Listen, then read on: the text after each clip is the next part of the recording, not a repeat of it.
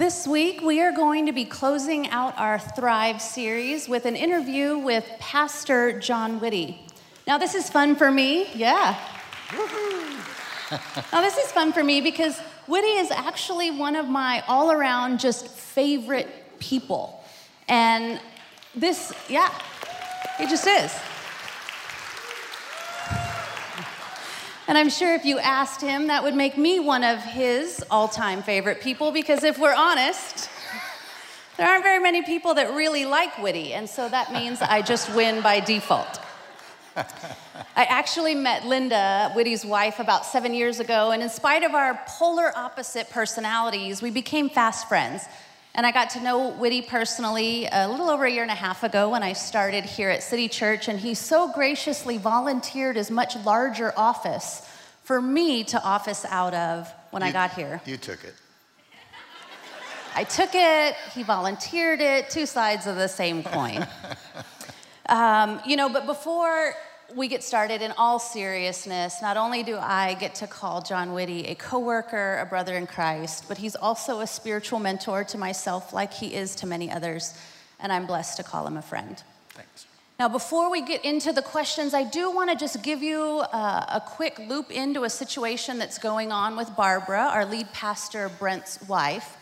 Last weekend, unfortunately, she was admitted to the hospital unexpectedly, and she is on her road to recovery right now, but Brent, rightly so, is spending all of his time and energy as she seeks to regain full health. And so would you just join us with the rest of the City Church family in lifting them up in prayer and keeping them in your thoughts in the coming days ahead? So, Witte, we have been unpacking the Sermon on the Mount, one of Jesus' teachings, and learning what it means to thrive. And something that stuck out to me was that his teachings are incredibly counterintuitive.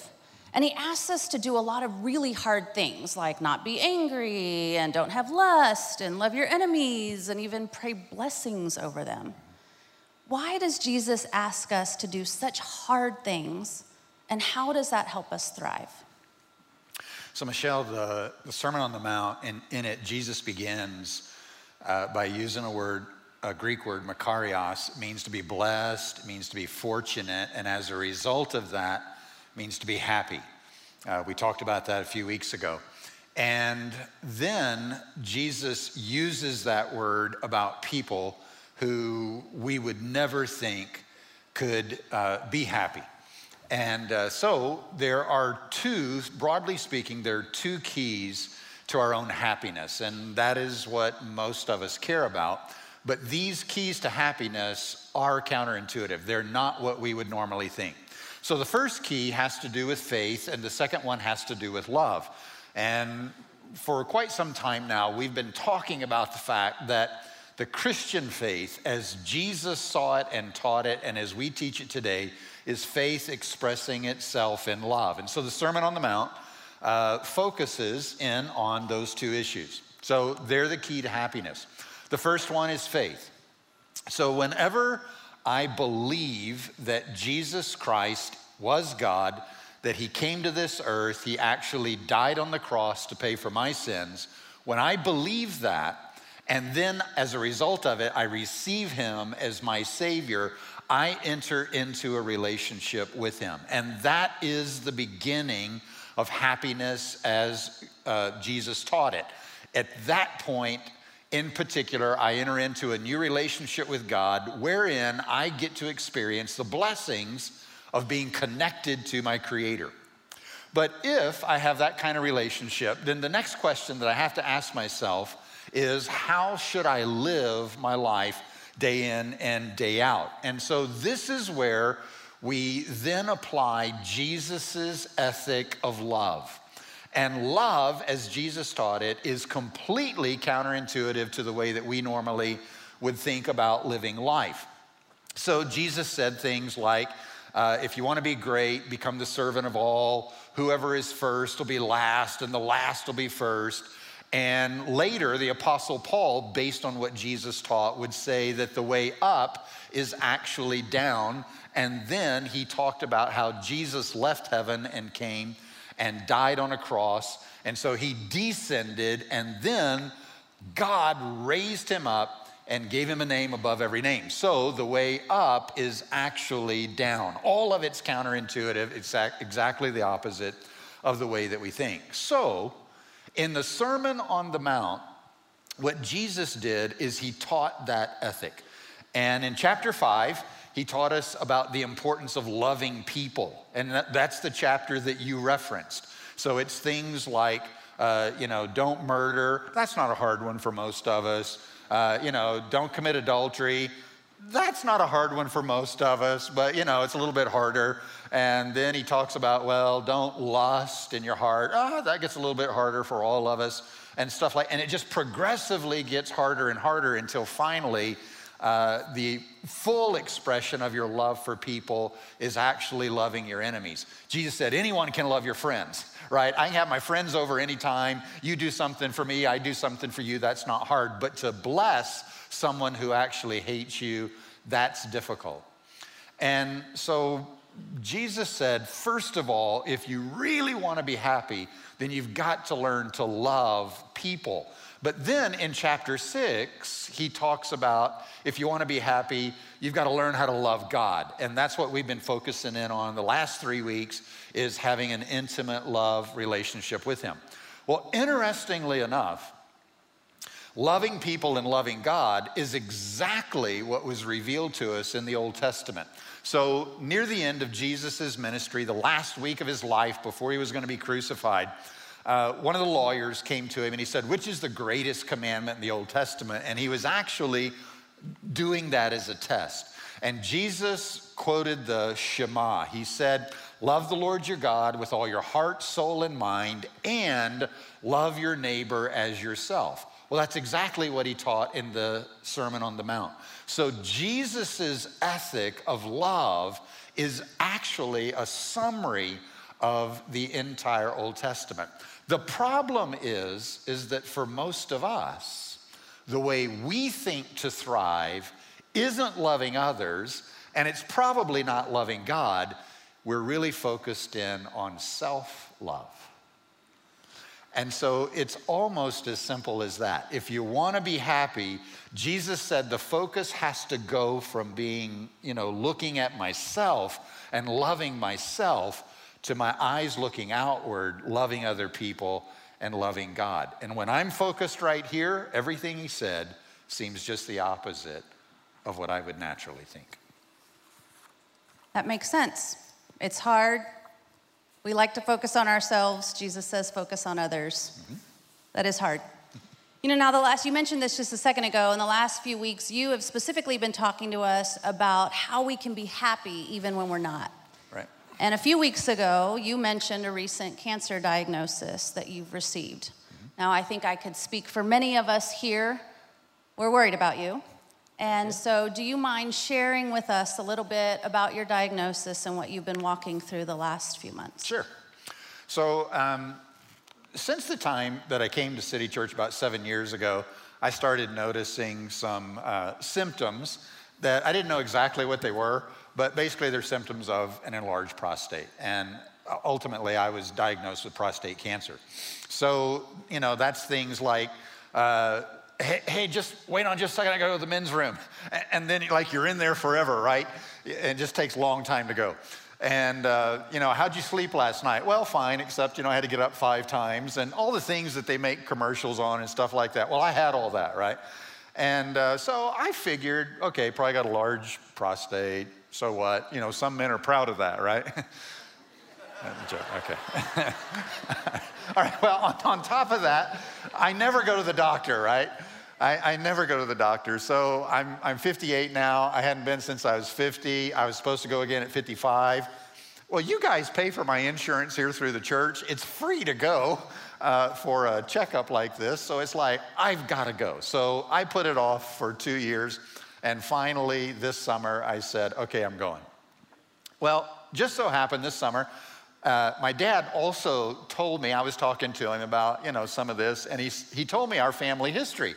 Well, I knew my grandfather had died, my dad's dad had died. I never met him, so he died before I was born, but I never knew why. He died of prostate cancer. My dad tells me that this summer. Then my dad, at age 59, He died at 59, my grandfather. At age 59, my dad had prostate cancer. My uncle, at about the same age, had it. And so now I'm 58, and so Dad decides to tell me. It's like, hey, you might just... So when I went to the doctor, I fully expected to be diagnosed with prostate cancer, so I wasn't taken by surprise. So when I went to my docs at Urology of San Antonio, I'll put in a good word for them. I love Clayton Hudnall and Kenneth Stallman. And so guys, if you need a urologist, great place to go get it. These guys were just fabulous. And when the first thing my doctor said to me, paid me a compliment. He said, "What are you doing here? You shouldn't be here. You're too young, you're too healthy. What's going on?" And as soon as I told him my family history, it's like, okay, we're biopsying your prostate right away. And so I didn't have real high-grade cancer, Michelle, but I had a lot of it. And so we talked about it, and basically the only option for me at my age, the best option, was to go ahead and have surgery and remove it, and they felt like they could probably get all of that and get it out, and just, I'd be okay. So I said, that sounds great, but first things first, September's coming, and I got an elk hunt. And so, what do you think about that? And he said, by all means, So he walked to the front desk with me. This is why I think Clayton Hudnall is such a great doctor. And he completely organized everything else that was going to happen related to this prostate cancer around my elk hunting trip. So I love that about him. And Stallman, my surgeon, Kenneth Stallman, he's a Baylor grad like I am. We talked for like 30 minutes. It took us 25 minutes to get to cancer. We were talking about guns and, all this kind of stuff we love together. So, he was a cool doc to have. So we decided I'd get back on the 24th from hunting up in Oregon, and on the 27th, we'd have the surgery. So I came back in the most incredible condition. This always happens every year when I go elk hunting. We're climbing mountains for hours every day. We ate 8 pies in 2 weeks, and I lost weight. That's how much exercise we got. So I was so strong when I got back September 24th, Well, 3 days later, I had this surgery, and after that, I could barely shuffle down the hall. And so my daughter, who's a nurse, she came to pick me up, take me home after that. She picked me up in a 93 Chevy Silverado single cab. I can tell you, San Antonio has bad roads, and Sevy took the long way home. So it was horrible getting home. That was one of the worst things about it. So I'm just laying in bed moaning and groaning. That's what men do, right? We're big crybabies.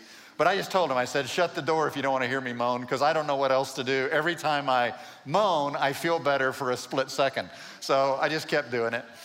And I lost a bunch of weight, had no appetite, didn't want to eat. That was all kind of cool, after the fact, stuff like that.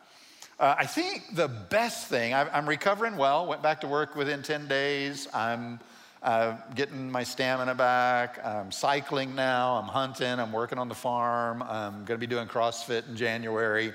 But I can tell you the best thing about all of this, it's just awesome. The best thing about all of this, if you don't mind me saying, is at 58, I can now pee like a 16-year-old. I love it. You want to pee like a 16-year-old. I want to hold it like a 16-year-old. We've all got life goals.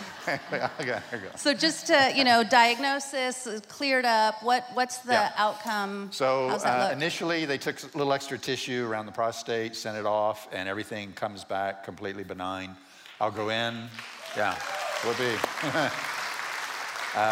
The real test is I go in on the 18th, they'll draw some blood, do another PSA level, and if that's 0, that means I'm cancer-free, so we'll see. Okay, we're praying for a PSA of 0 for the 18th. That's what we're hoping for.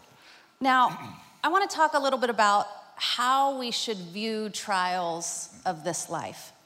So what happens if we get bad news, like you got bad news? If something happens to us, or if something happens to somebody that we love, and if we're being really honest, we're questioning why, and we might actually be mad at God. Yeah, so, Michelle, a lot of people actually talk to me about being mad at God. So I hear that a lot, and it's natural for us to get mad whenever bad things happen. Certainly not on a serious level like what we're talking about, but You know, at my farm, I've got this barn that the previous people built back in the 50s. People in the 50s must have been really short because they built it with these beams that hit me right here.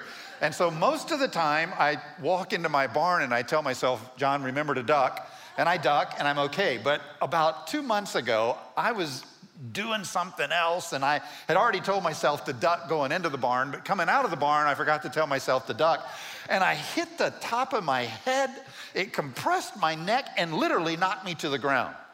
I got mad, right? A couple days ago, I was hunting and trying to recover this deer that I had shot, and I am tracking blood and I got my head down and I'm looking, and I am intense. And I ran right into the limb of an oak tree that hit me right here. And, first thing is like, oh God, must be bleeding, So I put my hand up there, no blood. It hurt so badly, I even took the Lord's name in vain. And I don't even believe in that. I was like, sorry, God, I didn't mean that. But I was mad. So I understand getting mad about events that happen, but that's very different than staying mad at God. And so what I believe about that is that whenever we get mad at God and we stay mad at him, what we're really doing is we're kind of reversing roles. And we're saying, God, you didn't get it right, and you owe me an explanation. And from what I think the scriptures reveal to us about God, he knows everything and he loves us completely. And so getting mad at God and staying mad at him while he's a big boy and he can take it, if you want to say it that way, it doesn't make sense to me. What I prefer when we go through hard times is what I read about Shadrach, Meshach, and Abednego in the book of Daniel in the Old Testament. So King Nebuchadnezzar, who was a very proud king, the most powerful man in the world at that time, erected this huge gold statue to himself. Most of you probably know the story, and demanded that everyone bow down to it and worship. Well, Shadrach, Meshach, and Abednego were Israelites. They knew there was only one God, and they weren't about to bow down to any statue or idol, and certainly not to another king. And so they refused to do that. Well, when King Nebuchadnezzar was told about their refusal, they were brought before him, and the king actually gave them another chance. It was as if he was saying, maybe you didn't understand the routine and what you were supposed to do, so I'm going to give you another chance to bow down. And they said, King, you don't need to give us another chance. They said, we're not going to bow down. Our God is able to save us from this fiery furnace that you're going to throw us into that will kill us instantly. But even if he doesn't, we will not bow down. And Michelle, that's what I think our attitude should be whenever we face difficult times. Shadrach, Meshach, and Abednego could have easily been mad at God. We've honored you our whole life. We've worshiped no one but you our whole life. Why are you putting us in this life and death situation? And they could have gotten mad at God. Instead, they recognized him as God, and they maintained their place of humility before him. And they even said, we're willing to put our lives on the line for him. And so what I see Shadrach, Meshach, and Abednego doing is they had faith, but at the moment of that difficulty, they developed big faith. And so trials are an opportunity for us to develop a bigger faith in God. And the way that happens is when difficult things come, it's very natural to ask why. God, why is this coming my way? Why are you allowing this? Why are my kids doing this? Why did my spouse file on me? Why is this going on? And then it's in moments like that that we have the chance to develop a really huge faith and an intimacy with God that actually guarantees our happiness that has nothing to do with our circumstances. So that makes sense about how we should posture ourselves in the trials of this life. But it kind of brings up the next question about, can we be happy even when we're not, when we caused maybe the unhappiness ourselves? So where your cancer diagnosis was hereditary, you did nothing to bring that on yourself and it was bad news. What if we did something that caused our own unhappiness? Can we rightly ask God to help us through that? And does he see that any differently?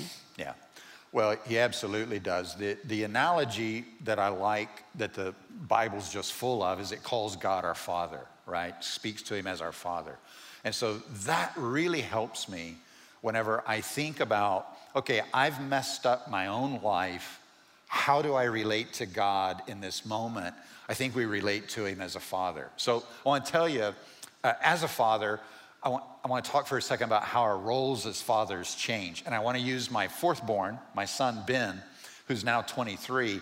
I want to use a little bit of a story about Ben to do that. So when Ben was young, when all the kids were young, Linda and I basically, we ruled the house. It's our house, we're paying for everything. You're here because of us. You're gonna do it the way we want it done. And it's easy to get away with that when your kids are young, right? And it's even helpful. I mean, why do I want my kids to rule the house? They don't know anything yet. So we were in charge and things were gonna go our way. So one day, Linda and I were out. We were living in Kenya at the time. We were out, we'd gone and done something. And on the way home, we're just talking like husband and wives do. And she's kind of updating me on how things are going in the family. And she let me know that Ben was disrespecting her. Oh, well, that didn't go well at all. So it's like, okay, when I get home, I'm dealing with Ben, because rule number one in our family was you don't disrespect your parents. And part of my job, as dad, is you're not going to disrespect mom and you're not going to disrespect my wife. So we drive in, and Ben and all the girls are jumping on the trampoline, and they're laughing and just having a great time. And so I march over to the trampoline. Now, don't hate me for this. I march over to the trampoline, and Ben's like, "Dad," until I grabbed him by the back of the neck and escorted him off the trampoline. And I mean, everybody's eyes got real big, real fast, right? That moment where I taught Ben about you will respect your mom, and we're not going to have this again, right? We never had it again. And everybody learned. And it's one of those moments that marked Ben. So to this day, Ben respects Linda highly and loves her and shows that. And he's very affectionate and stuff like that. Well, the other day, just this last week, Ben and I were eating lunch. You'll never guess where we ate. Whataburger, right? And you never guess what we had. Number 2 meal. So we're sitting there, and now Ben's 23. He's not 7 anymore, he's 23. And so we're talking, and eventually Ben brings up some issues. I won't tell you what they were, but it's like, here's how things are going into this, and what do you think? Well, my role as dad has completely changed. I have no desire to run Ben's life. I have no desire to live it for him. I'm not gonna tell him what to do, and I'm not gonna try to make things go my way. It's not my role as father. What I want to do now is I want to advise, I want to help. But in order to do that, Ben has to ask. Because at 23, I'm not going to come charging in and say, this is how it's going to be. He has to ask. And so what he did that day is he asked, and I gave advice. I tried to help him see the bigger picture. James says that that's what God does with us. When we mess up our lives, he says in James 1:5, if anyone needs wisdom, let him ask of God, who gives liberally, generously, and without reproach, without finding fault. God doesn't say, Michelle, I told you not to do that. Why did you have to do that? God doesn't treat us that way. Instead, he gives us the wisdom we need to know what to do and how to move beyond the mess that we've created. And many of us actually don't ever ask. And the reason we don't ask is we don't believe that God will actually want to talk to us. But that's not how he is at all. So in Luke chapter 15, Jesus told a story about a man whose son asked for the inheritance, wanted to leave home. He went and he spent all of his father's inheritance on women and booze. And then a famine came and he didn't have anything to eat. And as a Jewish young man, he was reduced to feeding pigs.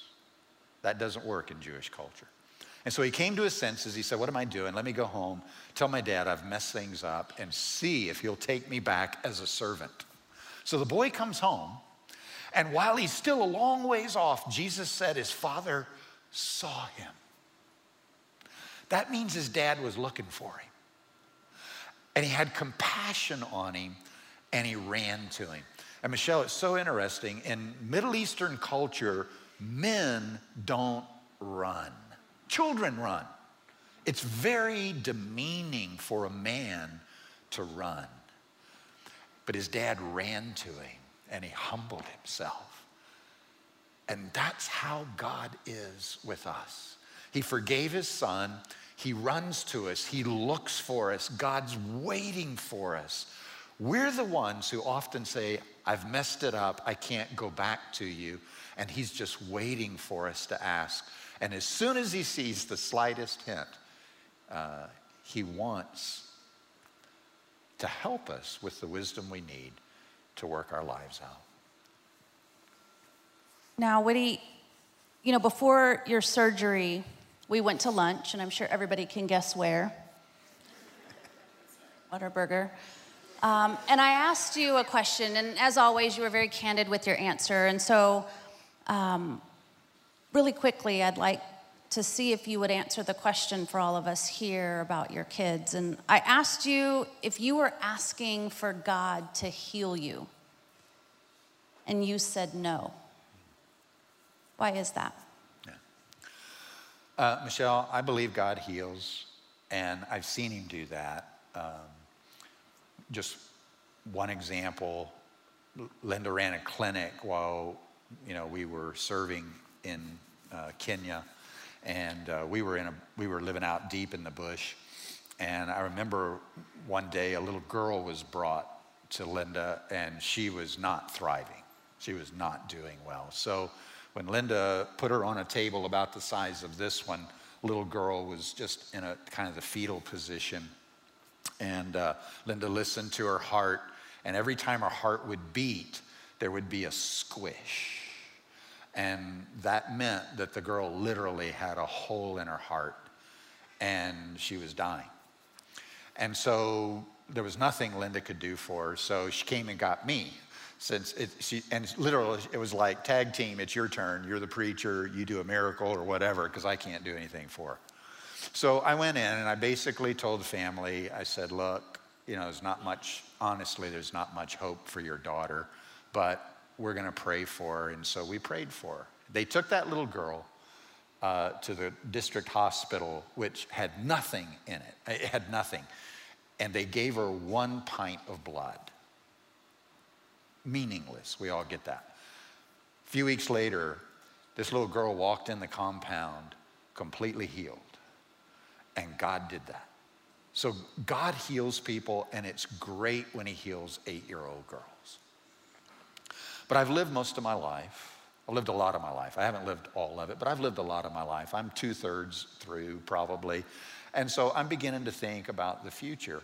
And there's something else that is really important for us. When we suffer, it's important that we think about how we handle that suffering. So the Apostle Peter wrote this. He said, in the future, there's a salvation ready to be revealed in the last time. And this salvation is not the salvation that many of us have experienced already in this life. It's a salvation that has to do with making the most of your life in eternity. And we talk about that sometimes. Peter said, in this salvation that's going to be revealed, our inheritance that we have in the future, in this, he said, you greatly rejoice, though now for a little while, if need be, you have been grieved by various trials. He says that there's a reason that we're grieved by these trials and that they come, that the genuineness of your faith, being much more precious than gold that perishes, though it is tested by fire, may be found to praise, honor, and glory at the revelation of Jesus Christ. Michelle, when Jesus comes again for us, the next event following that is called the judgment seat of Christ. And there, our lives are going to be evaluated. So imagine what's going to happen is that Jesus is going to call me up. He's going to call you up. He's going to call every one of you up that's a believer in him. And the story of our lives is going to be told. And part of the story of my life is going to be, hey, Whitty, remember whenever you got cancer, that cancer diagnosis? Your story will be differently. And what he's going to do is he's going to play for us how we handled that.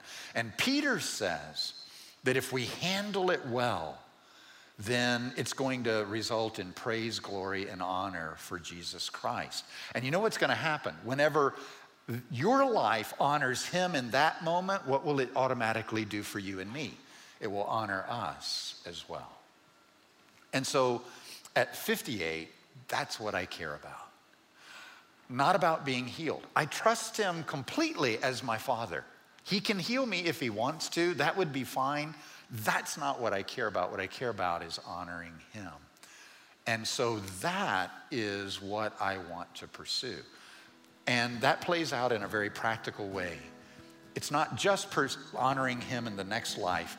It's honoring him right now in this life so that the people who are watching, my family, my children, as I go through this time, they learn how to handle difficult times as well in a way that is honoring to him. And actually, rather than destroying their faith and destroying their happiness, they're actually able to thrive and be happy even when they're not. And Father, that is our prayer today, for you to give us a glimpse of your love. Because Father, all we need is you. And God, I lift up Whitty and his results on the 18th. And Father, I lift up Barbara as she's on her pursuit to health. And Father, I just ask that you continue to give us the strength that we need and the wisdom that we need and the peace that we need so that way we can give you praise and honor and glory as we face the trials of this life. Father, help us to do that. And it's in Jesus' name that I pray all of these things. Amen.